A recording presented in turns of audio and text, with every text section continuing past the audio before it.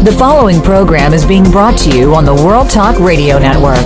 For more information about our network and to check out additional show hosts and topics of interest, please visit worldtalkradio.com. The World Talk Radio Network, where the world comes to talk. The views and ideas expressed on the following program are strictly those of the host or guests and do not necessarily reflect the views and ideas held by the World Talk Radio Network, its staff, and management.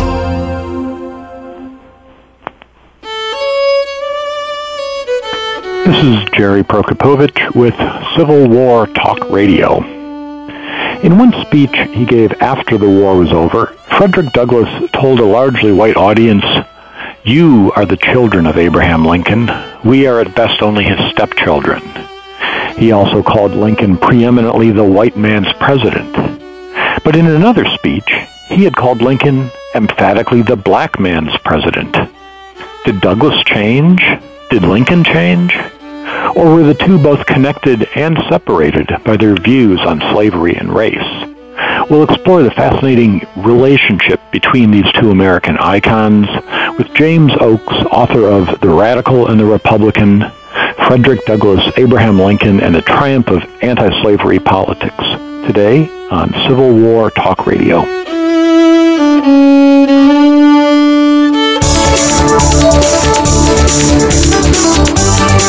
The World Talk Radio Variety Channel, where the world comes to talk. Are you ready to go green? You've asked, and we've heard you. Introducing the Green Talk Network. Environmental topics are at the forefront of our society, and the Green Talk Network is here to keep you up to date on the latest trends and innovations for the eco-conscious lifestyle. We'll help promote a variety of ideas on the environment, from global warming issues to how you can become more eco-friendly in your daily activities. Be a part of the solution, not the problem. Visit thegreentalknetwork.com and tune in to help spread the green.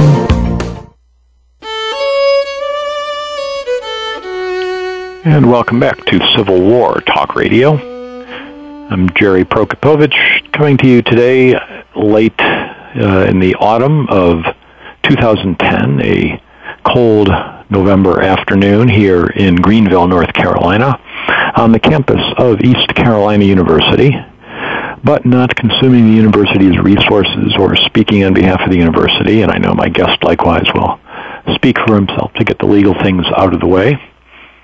The talk these days on campus is of the dramatic announcement made recently by the president of the University of North Carolina system, of which East Carolina is one component, that faced with 15% cuts throughout the system next year, it might be more effective to simply close one campus altogether and let the others carry on.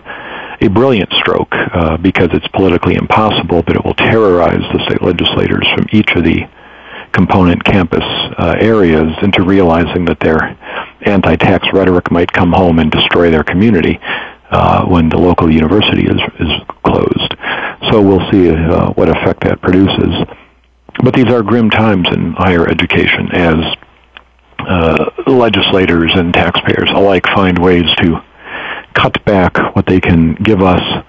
And so here I am in my not particularly spacious office here on the third floor of the Brewster Building on the East Carolina campus, I suppose using the bandwidth required for the internet-related telephone, but otherwise not taking up the taxpayers' resources, simply adding to our collective store of knowledge by bringing to you, the listener, somebody who knows something interesting about the Civil War, as we do each week, which I hope the taxpayers would consider a service and something for which they're getting their money's worth.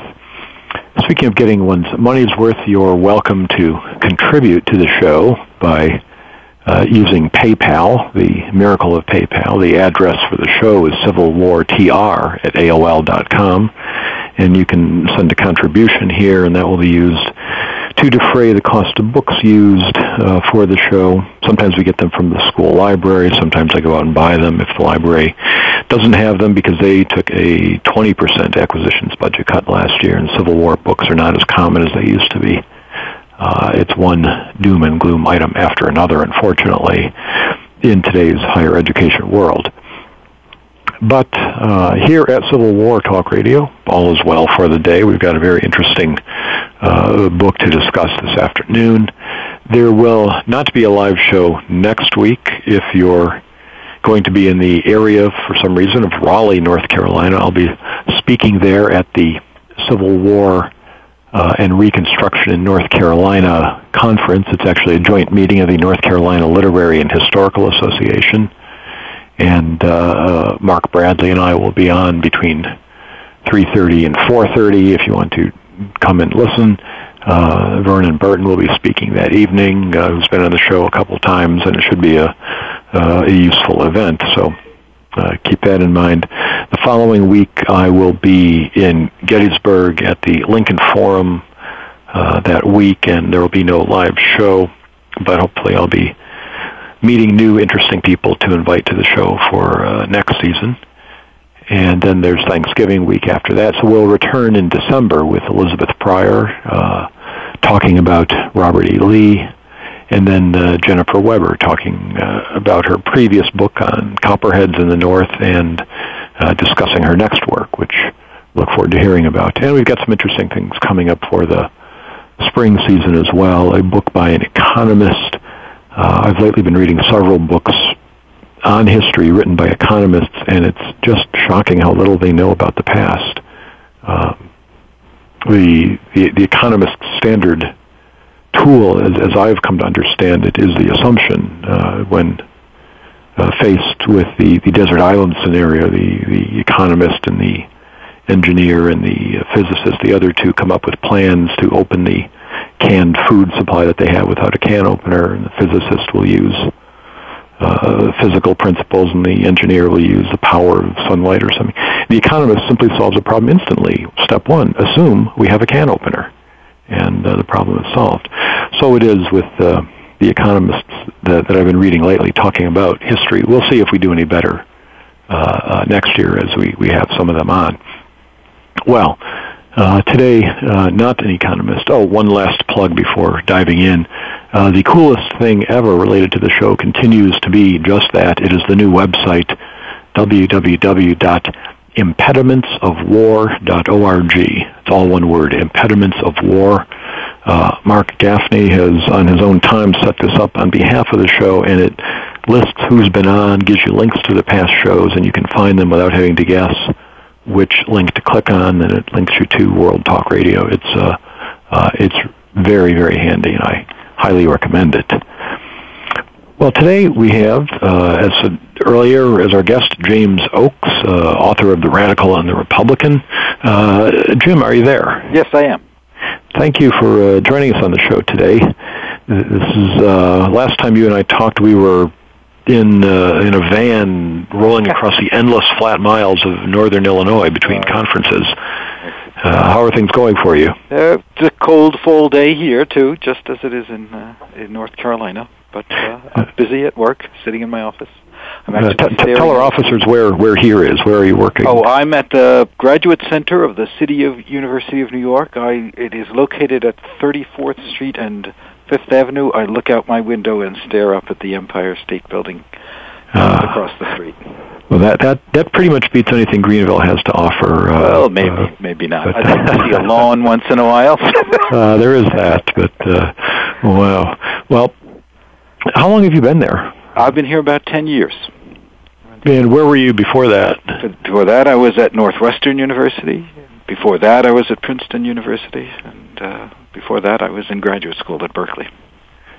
So a very well-established pedigree there, we'll say. A number of interesting places to be. Now, this the book I'm looking at here, The Radical and the Republican, came out in 2007, I believe. Right. And I thought I'd start asking you possibly the least favorite question you could get about this book, which is... Why did you write it? I'm sorry? Why did I write it? Well, that question answers itself, because it's a really, really interesting book to read, one that I very much enjoyed. But there are other books. John Stouffer's book, Giants, that looks at Douglas and Lincoln. Paul Kendrick and Stephen Kendrick wrote Douglas and Lincoln, How a Revolutionary Black Leader and a Reluctant Liberator Struggled to End Slavery and Save the Union. That's just a subtitle, not the whole book. Right. Well, that pretty much sums up the thesis of the book, yeah. It does.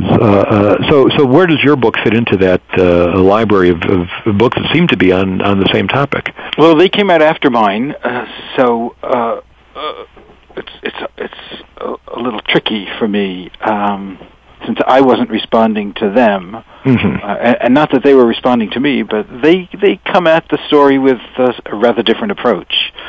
And in some ways, the three of them, despite the similarity of subjects, are very different books.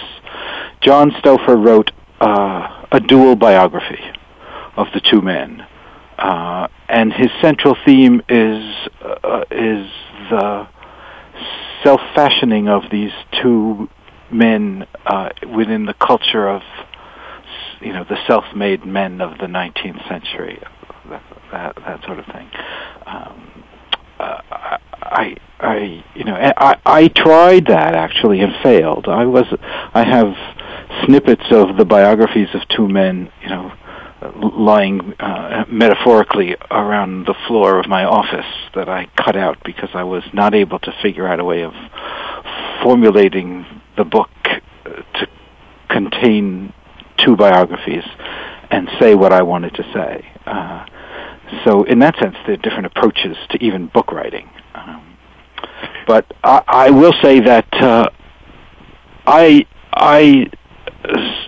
came away from the book admiring both of these men tremendously, and I ended up being far less critical of Abraham Lincoln than I had expected to be.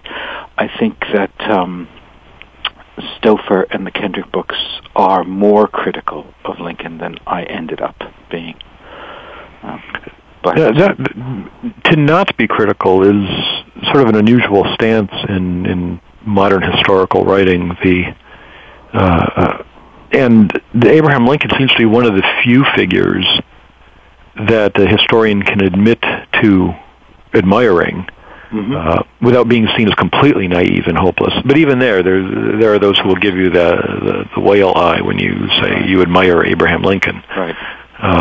Do you encounter that? Yeah, I do. I've thought a long time about this situation and what it is that explains it, and I don't think it has, to be perfectly honest, I don't think it has much to do with the actual facts of American history so much as it has to do with the conditions that prevailed in the United States in the wake of the civil rights movement beginning in the 60s.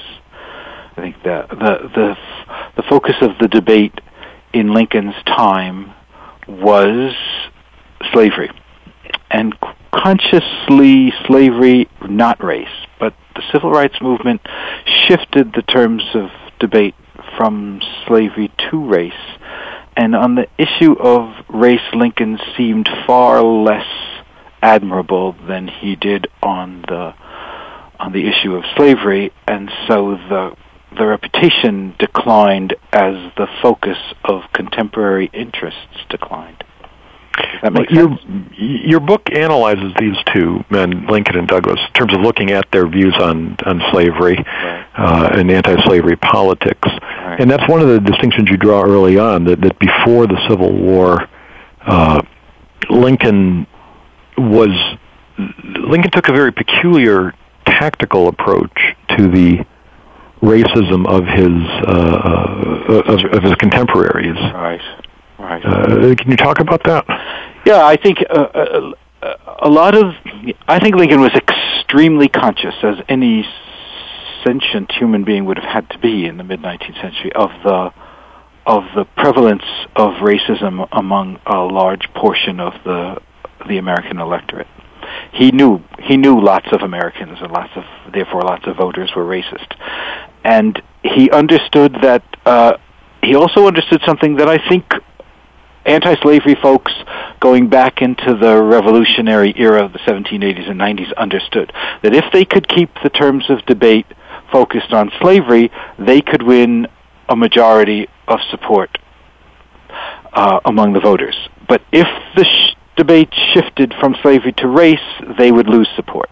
And that recognition played itself out in the 1850s as well. The Democrats in the North understood it as well as Abraham Lincoln understood it. So they constantly attempted to shift the terms of debate away from slavery to race, whereas the Republicans quite consciously attempted to shift the terms of debate away from race to slavery.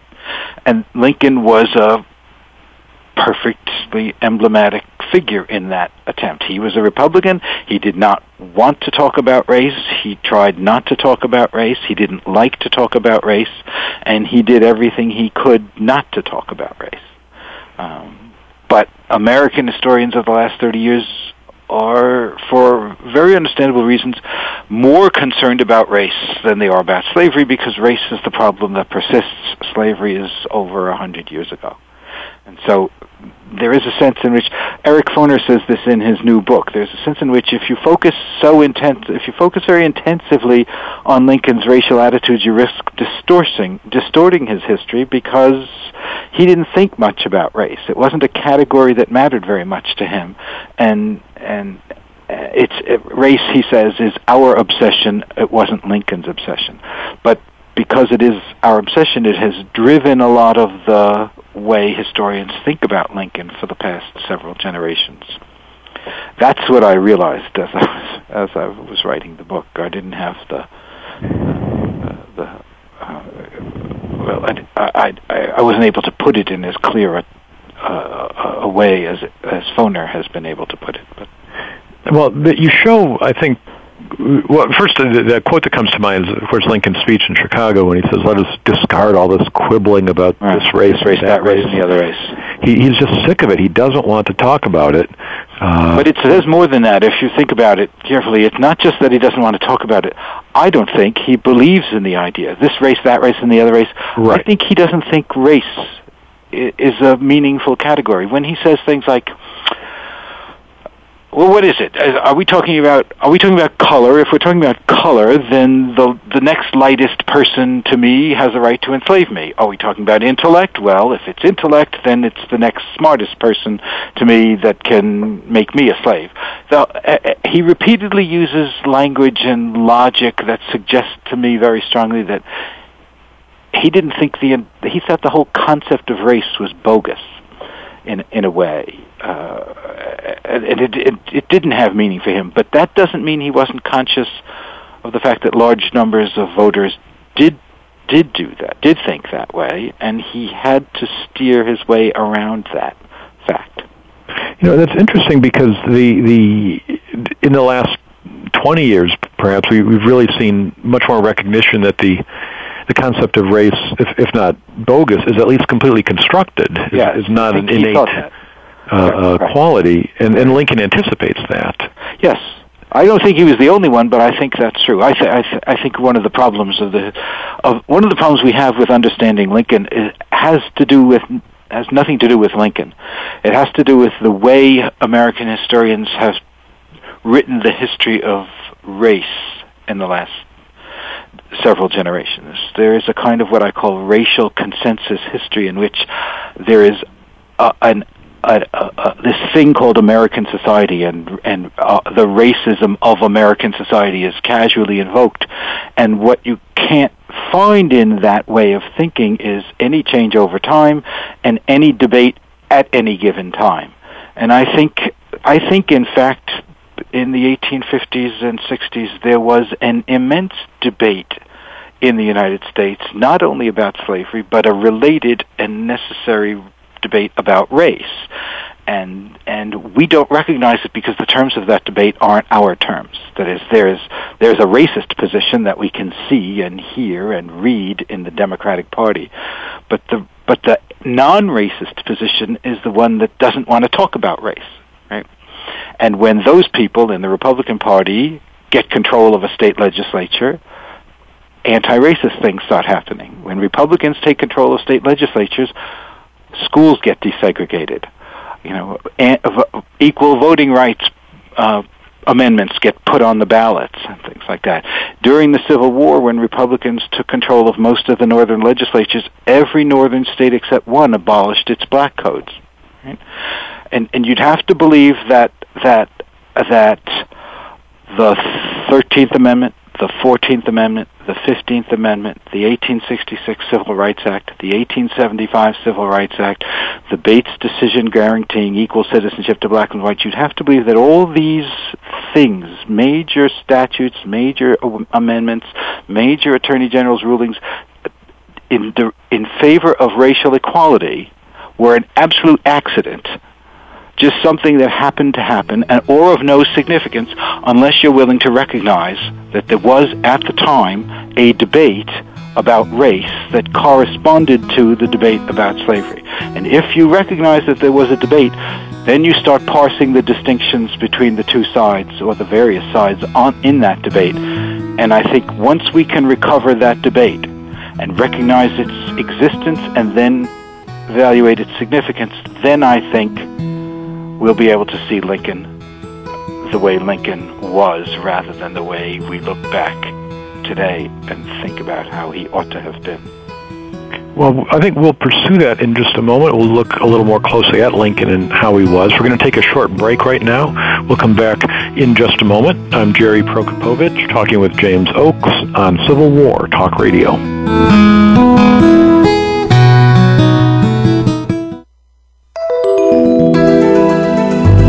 The World Talk Radio Variety Channel.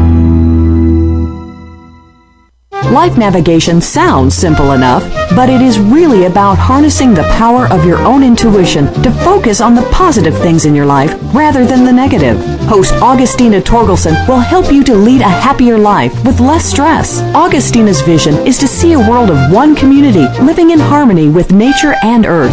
Embark on the journey of self-exploration and new opportunities. Tune in to Life Navigation every Tuesday at 8 a.m. U.S. Pacific Time on the World Talk Radio Variety Channel. People are looking for hands-on alternatives to conventional psychotherapy. Long-term therapy and medications to treat depression and anxiety are no longer the only answer. Tune in to Holistic Answers to Mental Health with your host, Aileen Mealy. Let Aileen show you the techniques of energy psychology. You'll learn some of the more effective methods being used to treat stress, anxiety, marital issues, infertility, and empowerment. Listen every Friday at 10 a.m. Pacific Time, 1 p.m. Eastern on the World Talk Radio Variety Channel.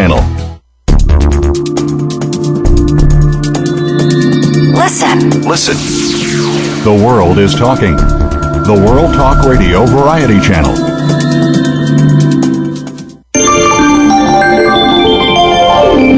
You're listening to the World Talk Radio Variety Channel.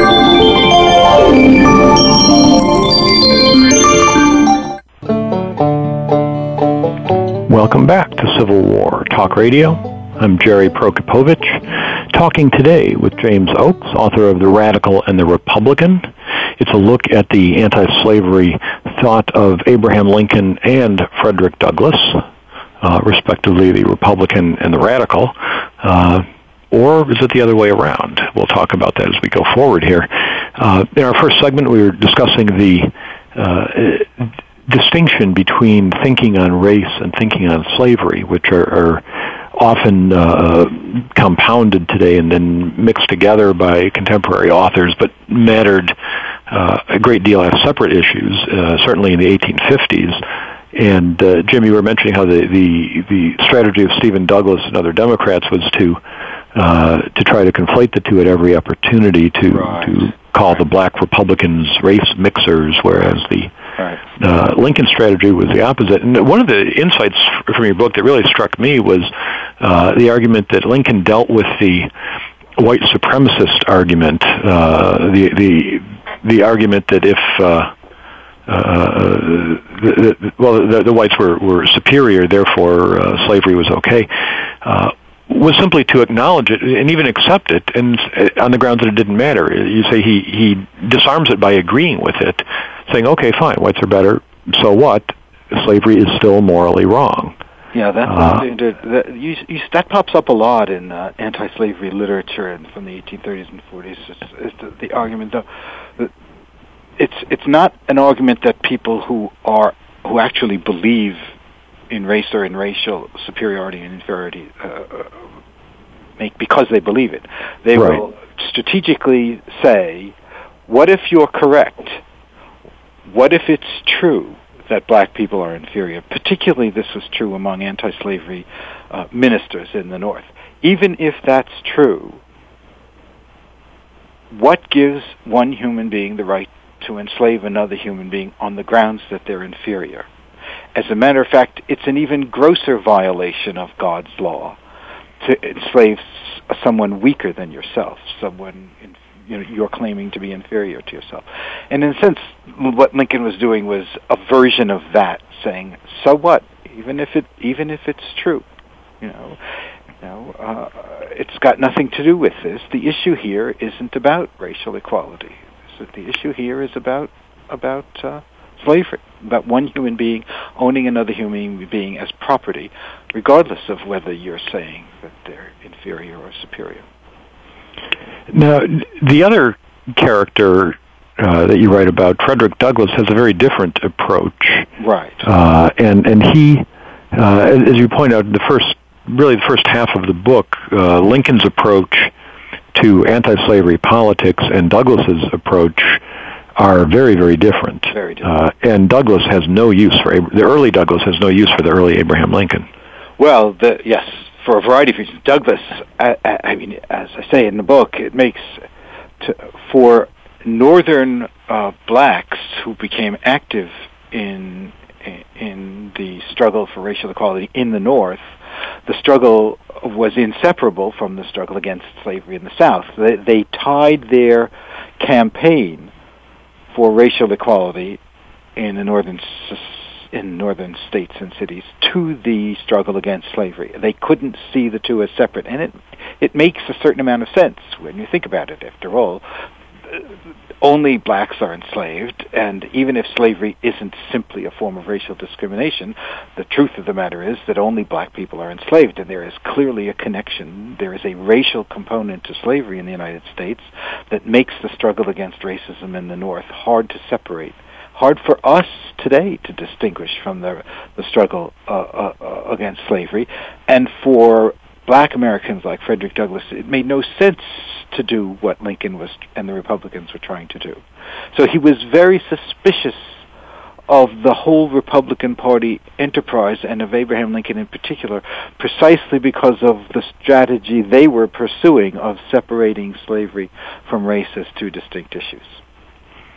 Now, his strategy, initially shaped by his connections with William Lloyd Garrison and later on his own, was as you call him, the radical strategy. He was the reformer. He was not interested in working out some sort of political solution. He wanted change, and he wanted it now. Right. Well, he does. There's a big shift there, but the shift is interesting.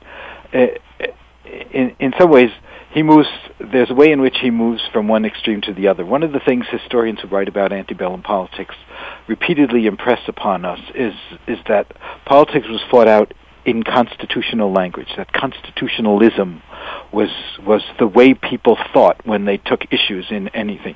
Is the Bank of the United States constitutional? Is anti-slavery constitutional? Can the federal government constitutionally interfere with slavery in the states?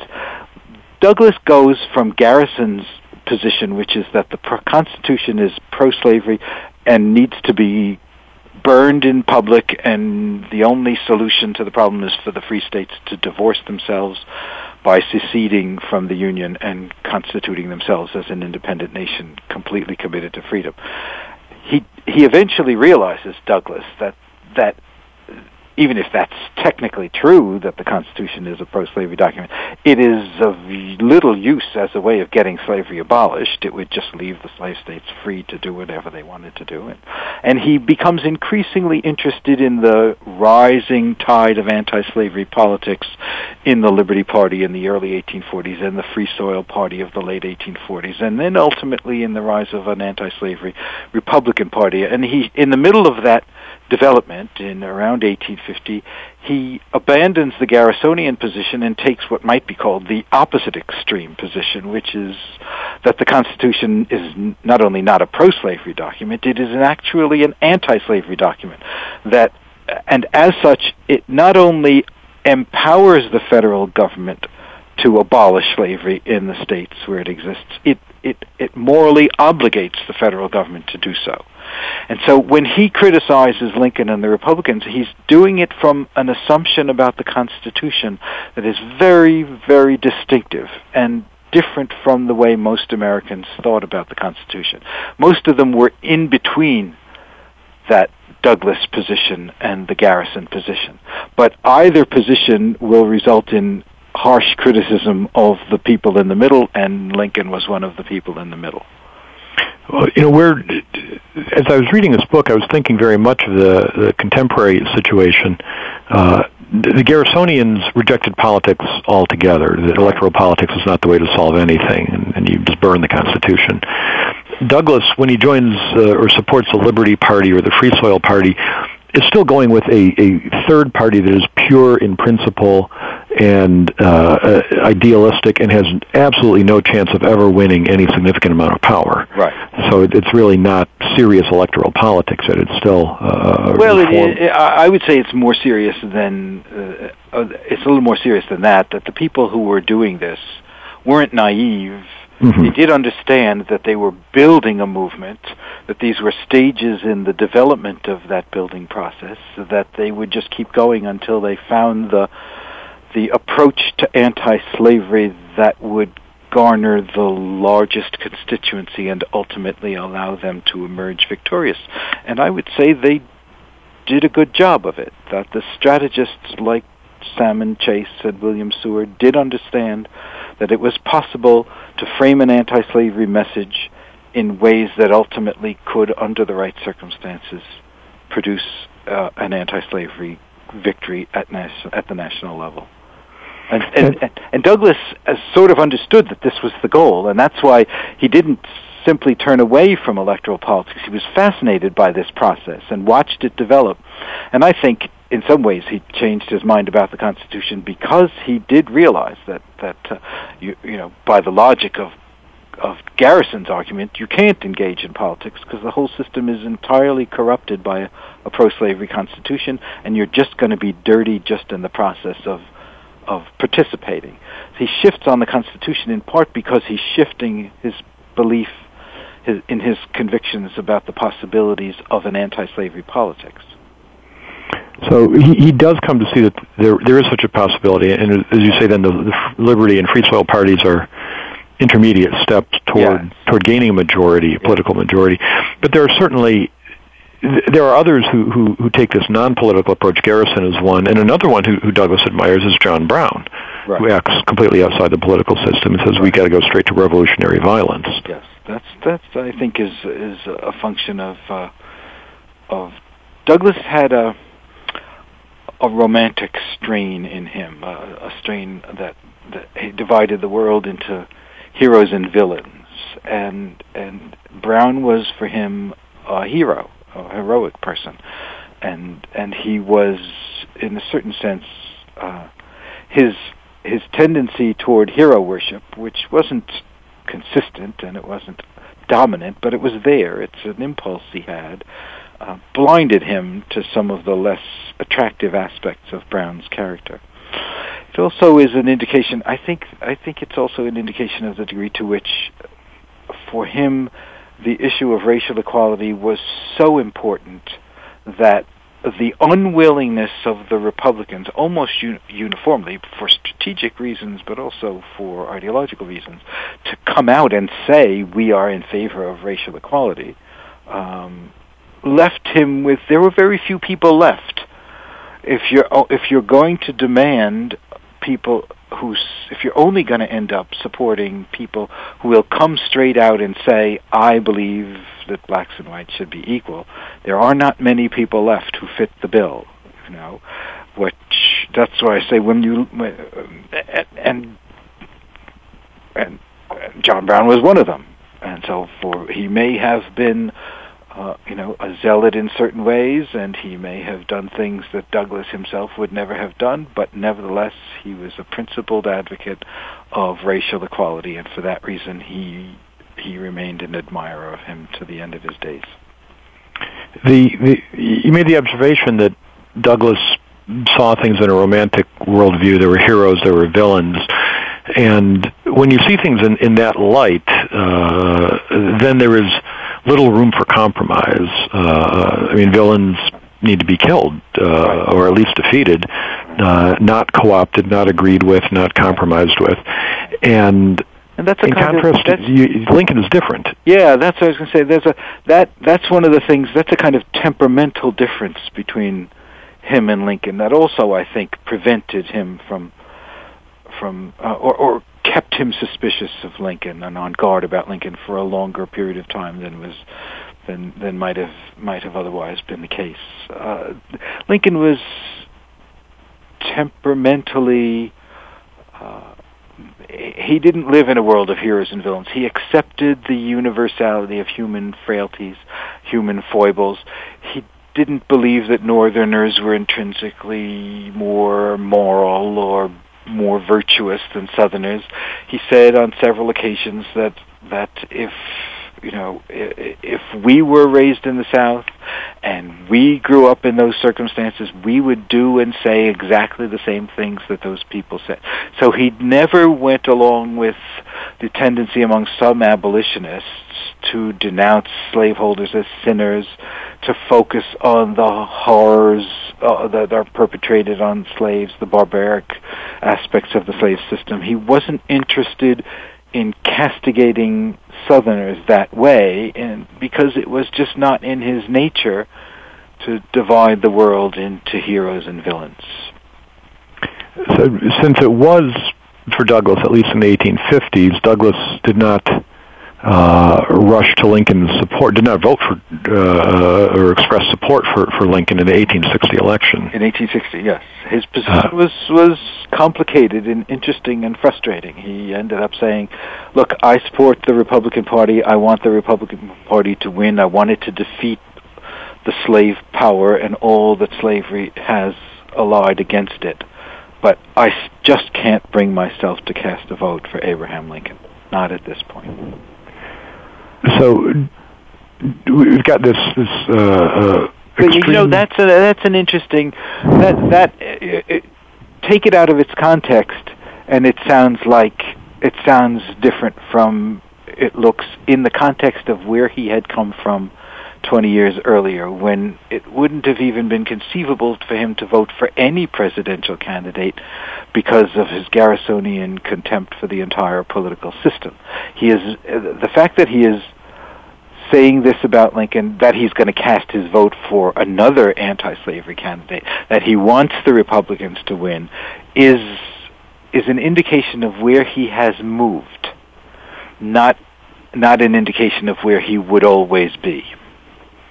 A lot of Lincoln scholarship talks about Lincoln's growth and change over time, and your book very much shows the same thing about Douglass. Right.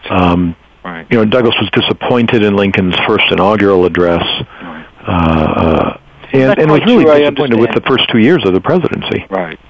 I'm not quite sure. Here is where I think the issue separating Douglass from Lincoln has less to do with temperament and race and has more to do with constitutionalism. I really do think that Douglass came into the war persuaded, absolutely convinced that the Constitution gave the federal government all the authority it needed to absolutely and completely, immediately and unconditionally abolish slavery everywhere, and the fact that Lincoln and the Republicans would not do it was a source of immense frustration to him.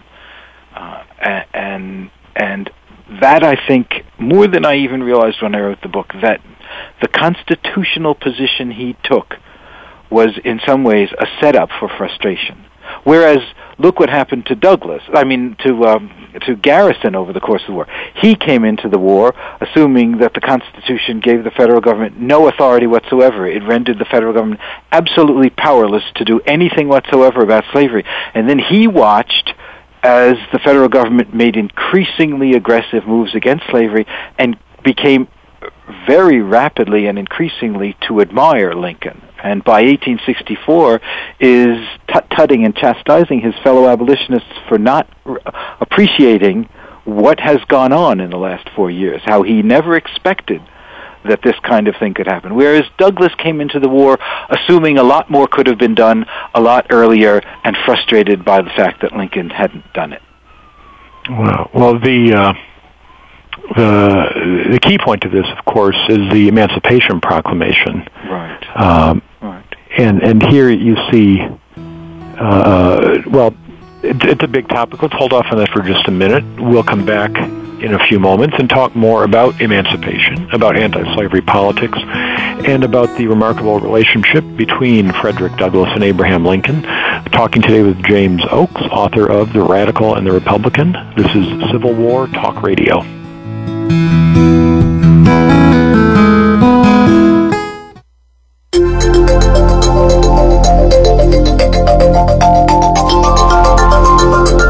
The World Talk Radio Variety Channel, where the world comes to listen and talk.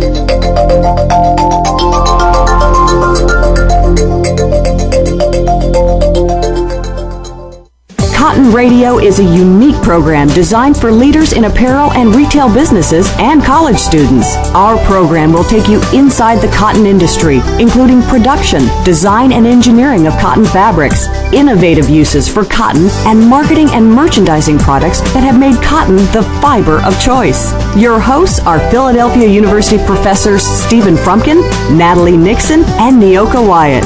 Tune in to Cotton Radio on the World Talk Radio Variety Channel, Thursdays at 12 noon Eastern and 9 a.m. Pacific, and rebroadcast weekly on the Voice America Business Channel. Are you a student? Maybe you've just started going back to school or are thinking about it. If you're interested in adult education, tune in to Learning as an Adult with your host, John Steele. Our program will cover topics you can use if you're a current or future student in any learning environment. You can be learning online or in a classroom. Either way, John will help you with problems, issues, and concerns facing students every single day. Tune in to Learning as an Adult with John Steele every Tuesday at 10 a.m. Eastern Time, 7 a.m. Pacific Time on the World Talk Radio Variety Channel. You're listening to the World Talk Radio Variety Channel.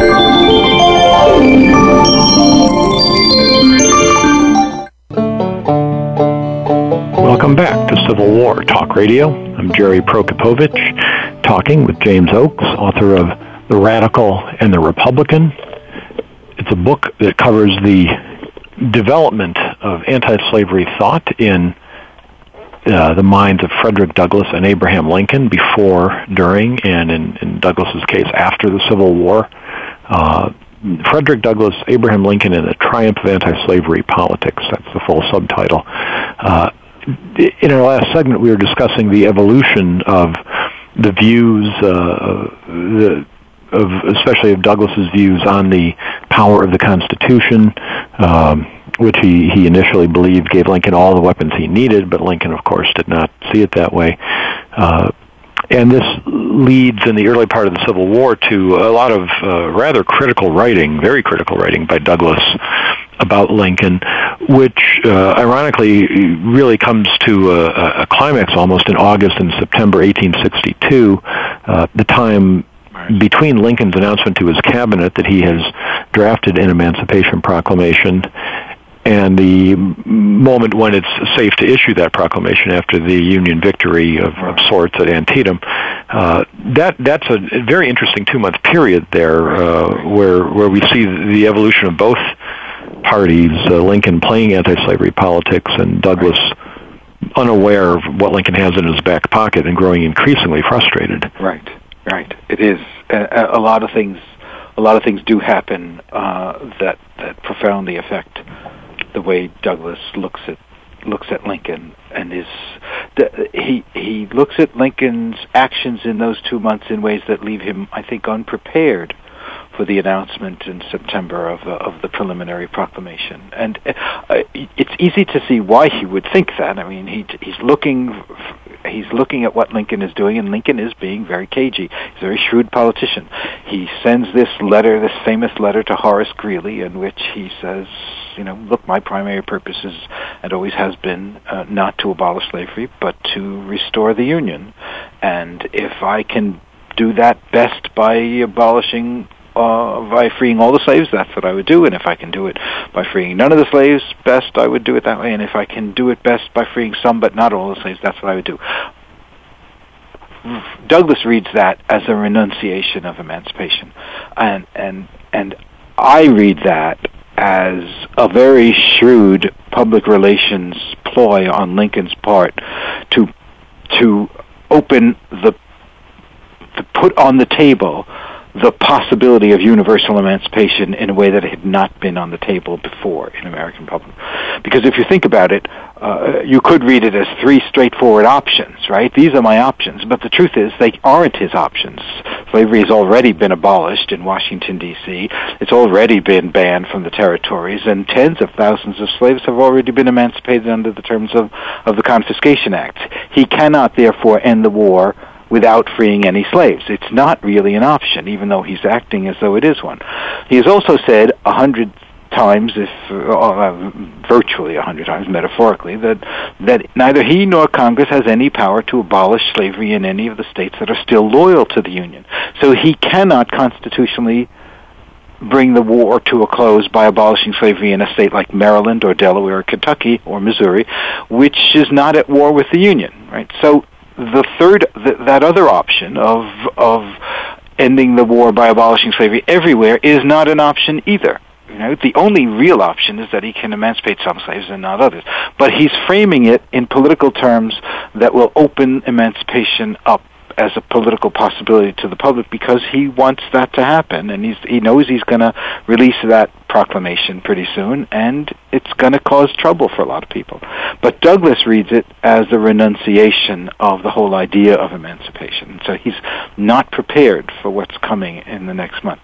The worst thing for Douglass, and really one of the worst things Lincoln did as president, was in August to bring into the White House a group of black leaders from the Washington, D.C. area, mostly ministers, and treat them to an extraordinarily condescending lecture on why they should take the lead in organizing their fellow African Americans to voluntarily emigrate somewhere outside the United States, and came very close to suggesting that the black people were the cause of the war by their mere presence here. That, as you can well imagine, threw Douglass into a fit of rage about what Lincoln was doing, and since in Douglass's mind, what Lincoln did was patently racist, and since racism was so closely tied to, even inseparable from slavery, he called racism the spirit of slavery. He took what he viewed to be Lincoln's racist remarks about colonization as evidence that he couldn't possibly be interested in emancipation. Right? So Douglass was very, very frustrated in August of 1862, listening to the things Lincoln was saying, watching the things Lincoln was doing. He thought it was absolutely inconceivable that this person was going to issue an Emancipation Proclamation a month later. And if you look at the world from his eyes, from the way things looked, from where he was sitting and who he was, it made perfect sense for him to think those things and to be angry. It was disgraceful what Lincoln did in that meeting. What is interesting to me about this is that Douglass has the excuse that he didn't know what was coming, but it is really distressing from a historian's point of view how many people today still use the Greeley letter of Lincoln as an argument that Lincoln was in fact not interested in emancipation, that he was his purpose was only to save the Union. This is a much broader problem. I think that this is a general problem among historians. I think that just as we don't recognize the debate over race, we don't recognize the debate between Northern Democrats and Republicans over the relationship between slavery and the Union.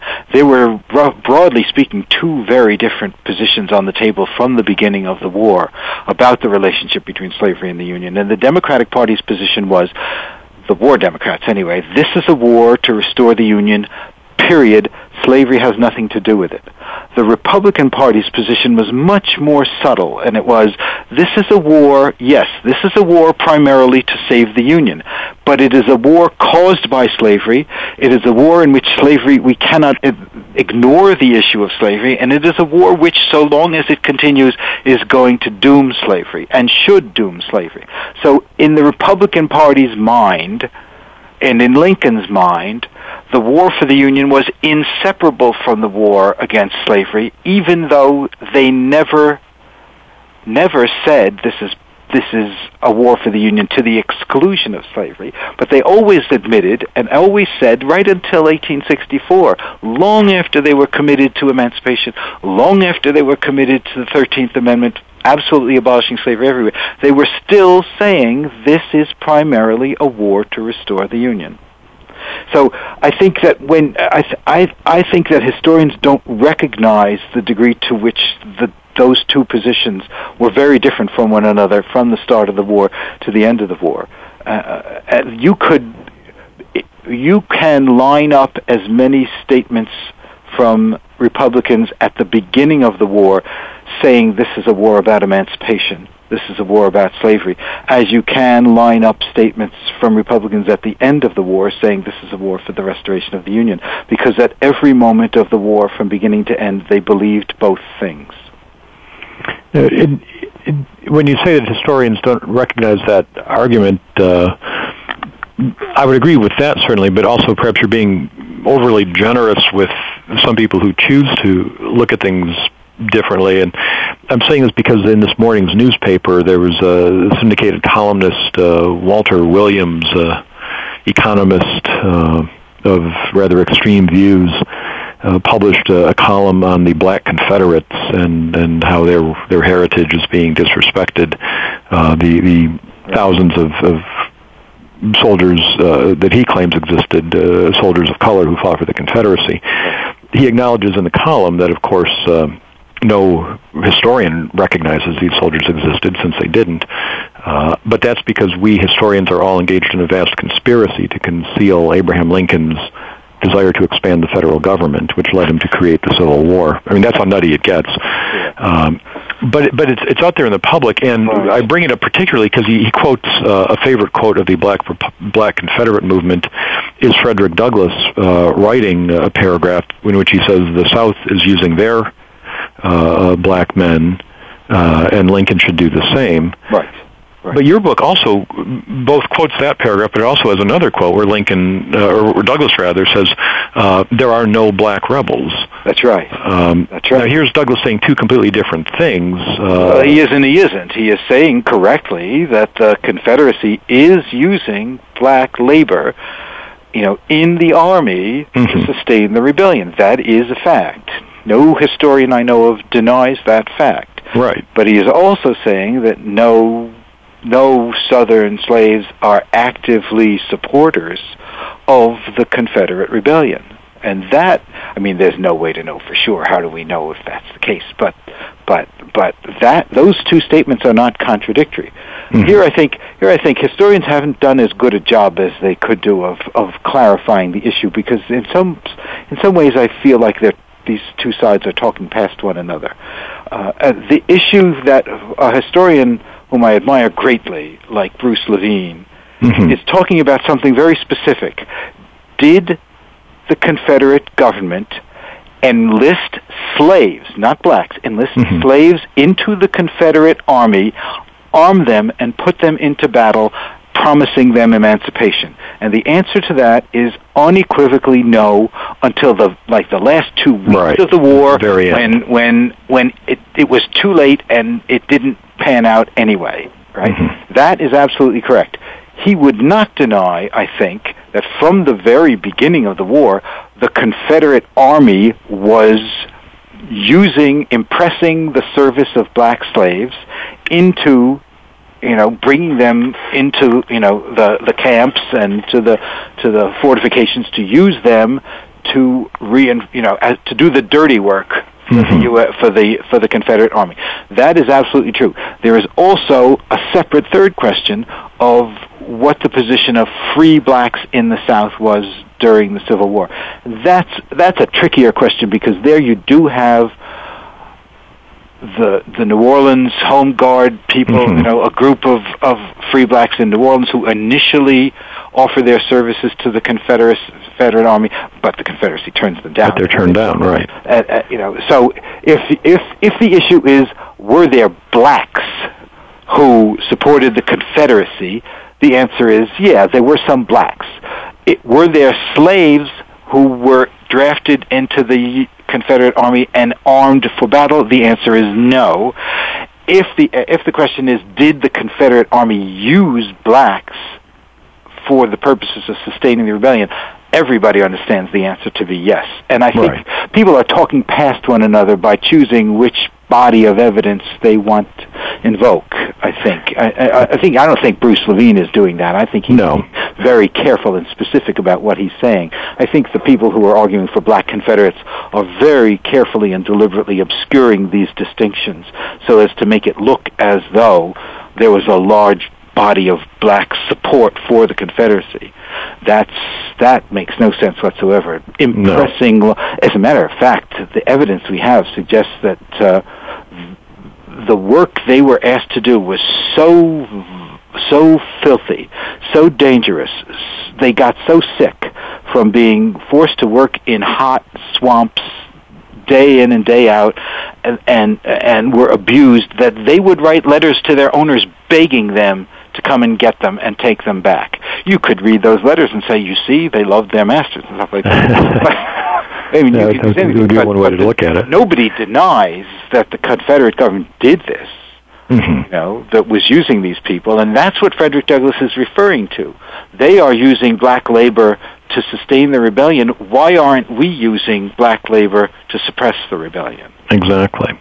Well, we're, unfortunately, it always happens far too soon, out of time. Douglass and Lincoln met on 3 occasions. Readers, you'll have to get the book to read about those. It's well worth your time to read. A very lucid and just fascinating book that I highly recommend. Jim, thanks so much for being on the show today. It was my pleasure. It's good talking to you. And listeners, thank you for listening to Civil War Talk Radio.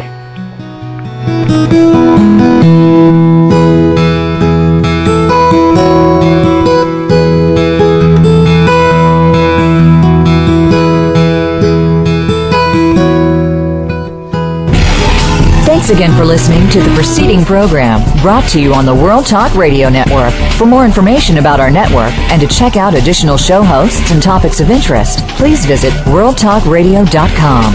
The World Talk Radio Network, where the world comes to talk. The views and ideas expressed on the preceding program are strictly those of the host or guests and do not necessarily reflect the views and ideas held by the World Talk Radio Network, its staff, and management.